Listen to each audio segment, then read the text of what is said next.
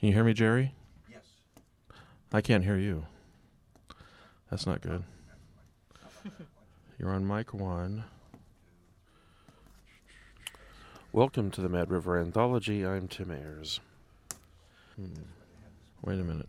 Try it again. Say something. Okay. There you go. Right. There you go. I forgot I skipped one. Okay. How's that level? Is that good? Yeah, let me put you to the right, him to the left. Wild Iris time. Tonight, outtakes from the past year. Things that we cut out. Things that you weren't meant to hear. So he's over here.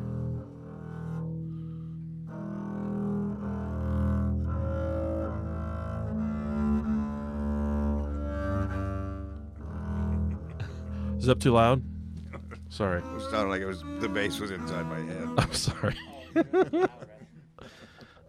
Somehow you don't like bass? Okay. Let's just Oh, when he looks, his name was, I told him he had to remember. He's a pro. If he'll look at me. We're going to do one and then they're going to come in and listen. So what are you saying? Just make something up. Just make something up. Just talk like you. Just talk about poetry and making poetry, and Xiaowei will play music, and we'll just make shit up as we go. It'll be fine. we'll call it, hey, it's all poetry, man. Yeah. We could have like Jack Kerouac in the background, shouting something inaudible. Right? Okay, all right. Mayday, mayday, mayday. Okay. Mayday, mayday, mayday. It's all coming back to me. We have a situation. It's sort of a little bit of Hunt for Red October there. Yeah. Celtic Soviet submarine captain. Right, with the Scottish accent. Or start to slur my ashes. There, Tim. You're a sight for sore eyes. Okay, so that's the other one. Sean Connery, a poetry review. How about that? That'd be good. This is a load of shite. So what do you think? I mean, you could get away with that probably. I mean, you got an accent, right? Until Sean's boys heard about it. Oh, Sean's boys. They're all over the place. From County Humboldt. You don't want to mess with Sean. Sean messes with no man. Well, and it's still Scottish, but I don't know. We should think about that. It's the funnest one to kind of that Sean Connery would have trouble with.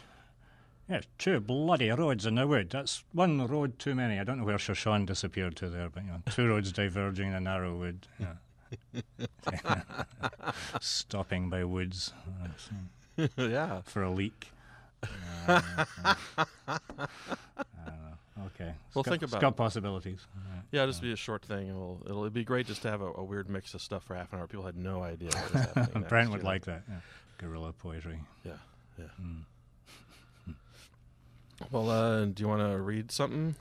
I was thinking about reading as the first one. Okay. Are we off and running here? I've been recording, yeah. This is all going to be on the air. All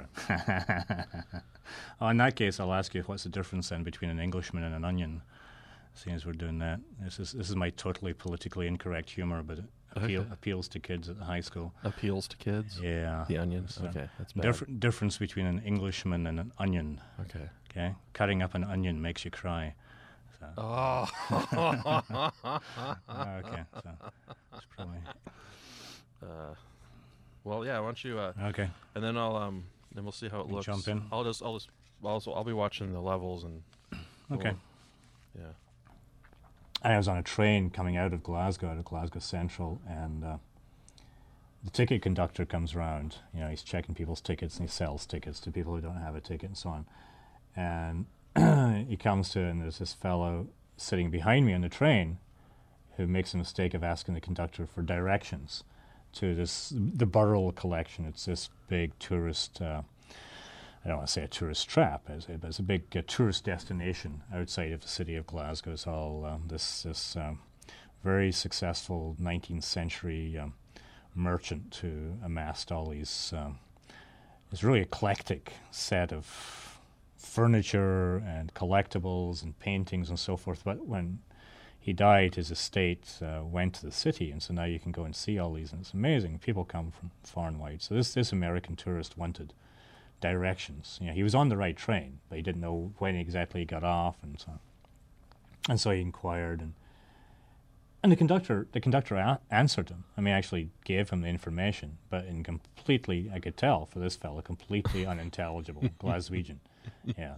Yes, it's a third one along, and you get off on the right hand side, and it's this kind of guttural snarling, And he I'm sorry. Yeah.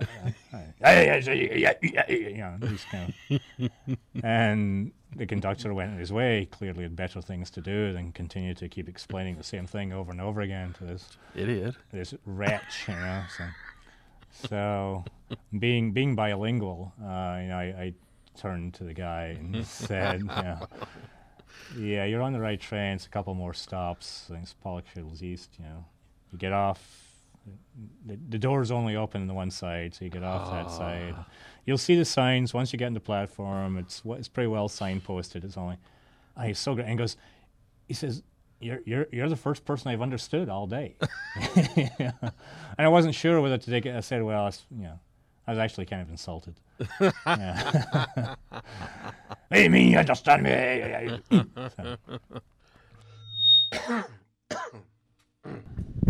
All right, sorry.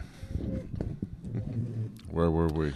You said this poem took you a long time to research and create, right? I think that's what you were talking about.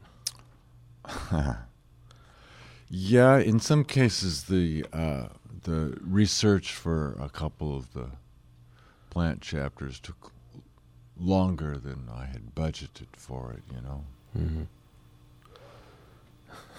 Opium poppy. Oh, yeah. That took a little longer than I had planned. You wanted to make sure you were thorough? The coca plant, mm-hmm. that ended up taking right. About an extra year. Really? Wow. You really got into that deeply and made sure you understood it? That's right, yeah. And good for you. Did manage to bring back a report called The Stealing from Tomorrow. Huh. And I've been thinking about this, stealing from tomorrow. Another writer, David Lenson, who wrote about cocaine, said that he thought the reason that we reacted against it so strongly is that it was kind of a perfect mirror of consumerist society. It's like all it does is make you want more, and then it's gone. And stealing from tomorrow is kind of what's been going on. I guess we could look at the financial crisis that way. The stealing from tomorrow has kind of been the modus operandi of American capitalism for some years now. Kind of beginning with Ronald Reagan, actually. Throw a party and charge it. Right. I have a plant poem on this subject called, and this was, I wrote this a couple of years ago, actually. It's called How the Market is Not Like a Tropical Forest, where layers of leaves, high canopy, mid-level broads and fans, short shrubs below, herbs beneath them, and moss on the floor catch light. Fungi in the soil recycle it all back to the top. Every conceivable niche is filled or overfilled. divinely superfluous beauty. In the market, everyone targets the center.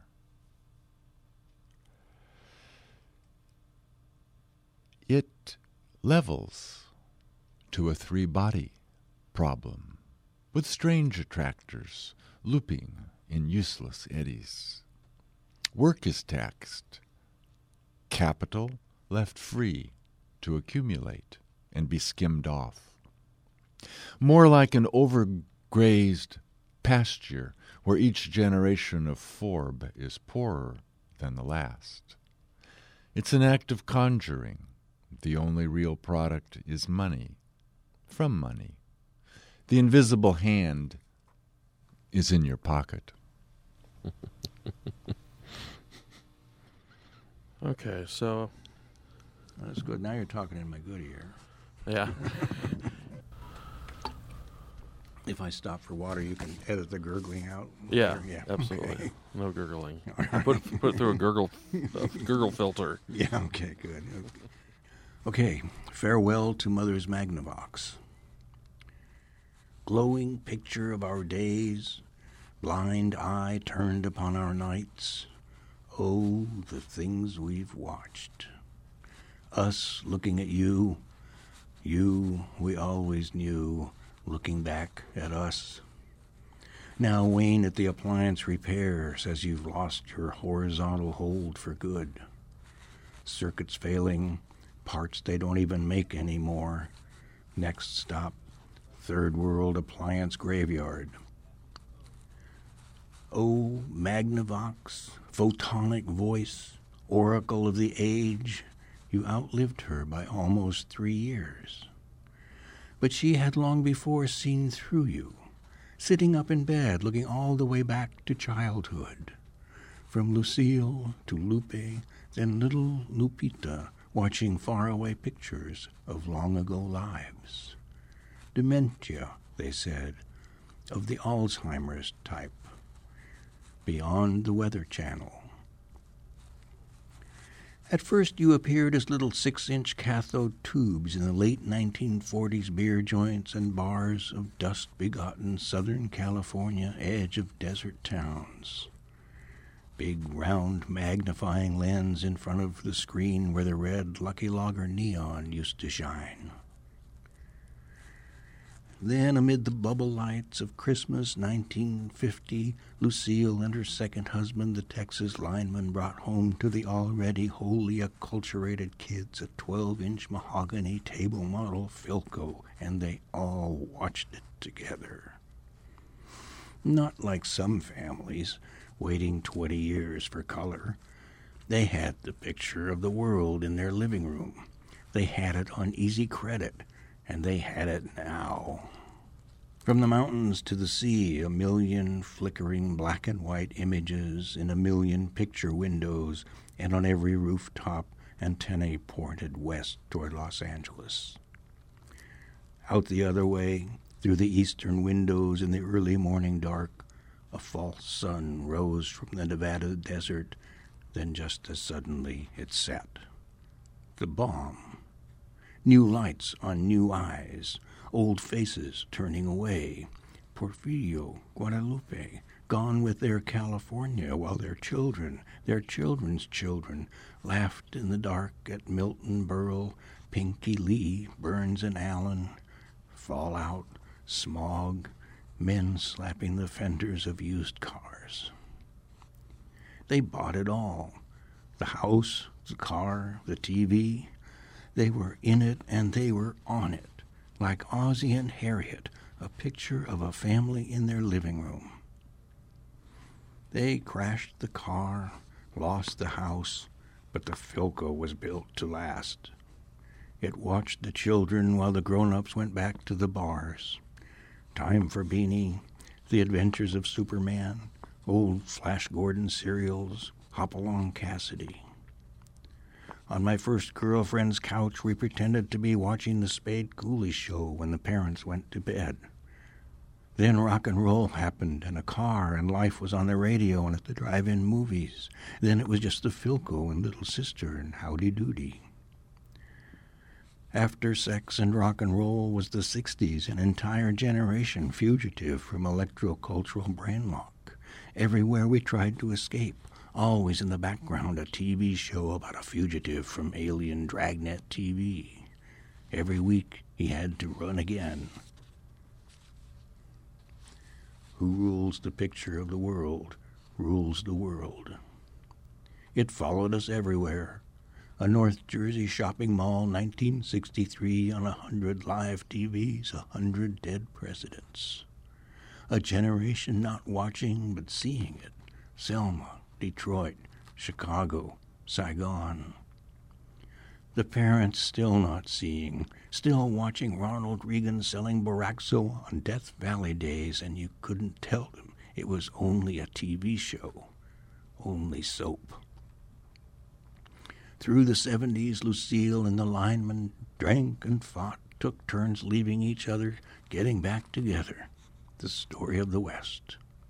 They followed the jobs, followed the wires, from missile silos in the Dakotas to refineries in the bayous of East Texas, to the end of the connection. Everywhere they went, the picture went too, and now it was in color. Summer 1974, we maxed the TWA getaway card, flew Delta to Houston, U-hauled her furniture, the double-wide refrigerator, monster Sylvania color console. 6 months later, she moved it all back. 10 years later, Baytown trailer park again, record cold, Ranchero broke down in the driveway. And now you, Magnavox, flickering in the winter light. Wheel of Fortune, Old Man in the Houston VA, Stroke, on the ceiling TV with the sound off, Bonanza. Like her first husband, our father in Hollywood, blinded by movies, radiated by TV, never saw what hit him. Moved her back to California for the second time, and now you, 21-inch, 90-pound table model monster. Mom, Magnavox, U-Haul, story of the West. Back at the beginning of the end of the 80s, Anaheim apartment, curtains drawn, Lucille watching whatever was on. Her son visiting, sleeping on the couch, in the gaze of your vacant eye, fearful for her vacant mind. His own. First thing in the morning, there you were, on again. A place for her to go. The magic kingdom of anywhere but here. When she came here to the edge of nowhere, we brought you along so she'd feel more at home. It seemed to help. When friends asked, "Where did you come from?" "California," she always said. Magnavox, Mom, sitting up in bed, clicking the remote. You took over the house and what remained of her mind, till 3 days a week I put her on the adult daycare bus. Escape, blessed respite, no Mom, no Magnavox. For her it was gossip, singing, stories. She started reading books again, same page, same story, new every day. She came back to live with us for hours at a time, for days, for years. Sometimes on Saturday nights I'd wheel your huge blank eye on its thin brass legs and little plastic TV cart wheels out to the living room. Her SSI paid for cable, 20 channels, TV dinners on TV trays, wood stove cranked up, split a bottle of beer, someone to watch with, almost like heaven. Almost like our first movie together, 1949, me, Mom, John Wayne, story of the West. Eventually, you found her again. Talk show, soap opera, idiocy of commerce. I bought her earphones. She confused them with her hearing aid, which she confused with her remote, which she often was not able to remember or find.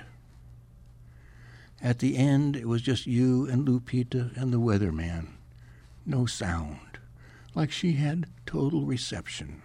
Saw the big picture on her own satellite hookup. Then she began to gaze through us, too. Then she was gone. Oh, Magnavox, Four-square hieroglyphic, vision of our undoing. You were the last appliance of her life to die. Half gone yourself, only good for videos, Star Trek on Saturday, October afternoons, the series with the radio on. Now a Panasonic has replaced you. Half the mass, all black, flat screen, designed for optimal viewer product life. Agent of digital cable empire, it transcends its plastic box. On the higher channels, we can sometimes get heaven. See angels like the ones that came for her, now coming down for you. At first, I set the news set's captions for Spanish, so with the sound off, I could watch reruns of your life. And on the great drive-in screen of the sunset, for a moment I saw your great photonic eye flickering in the west. All the happy dead of my mother's California, together in your radiance again. All right. I think that was really good. All right, thanks, Jerry. Okay. I'll be ready. Yeah, you can. You might want to use the other one, the earlier one. Well, what do you think? have I a don't know. I haven't even listened to that CD yet, so Yeah, see what it's like. the sound's going to be much better on this. Yeah. Okay. Yeah, this one's expanded a lot. It ended up being a lot more about my mom and not Yeah. so much focused just on that TV. But see what you like, whichever you Okay. prefer. Okay, great. Yes. All right, thanks a million. Okay, thank you. All right. That's. You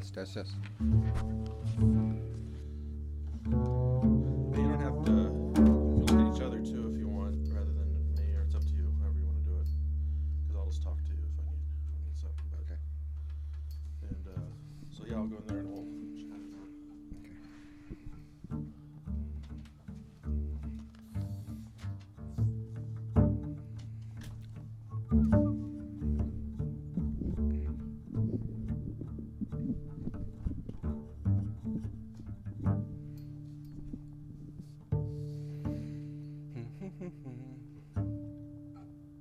I can hear you. Oh, okay. No. Good. Can you hear me? I can hear you. All right. How's your phone level? Headphones. Is it too loud? Too? No, you can bring it down a little bit. How's Okay. that? Yeah. Good, Okay. Good. Can you hear me? Oh yeah. All right. You don't have to have full isolation if you don't want to. So you want to do a sound check first or something, or Yeah. Why don't you? huh? I would like to just Yeah. see what's Yeah. going on. We should just make something up so we're not wasting. Oh, okay.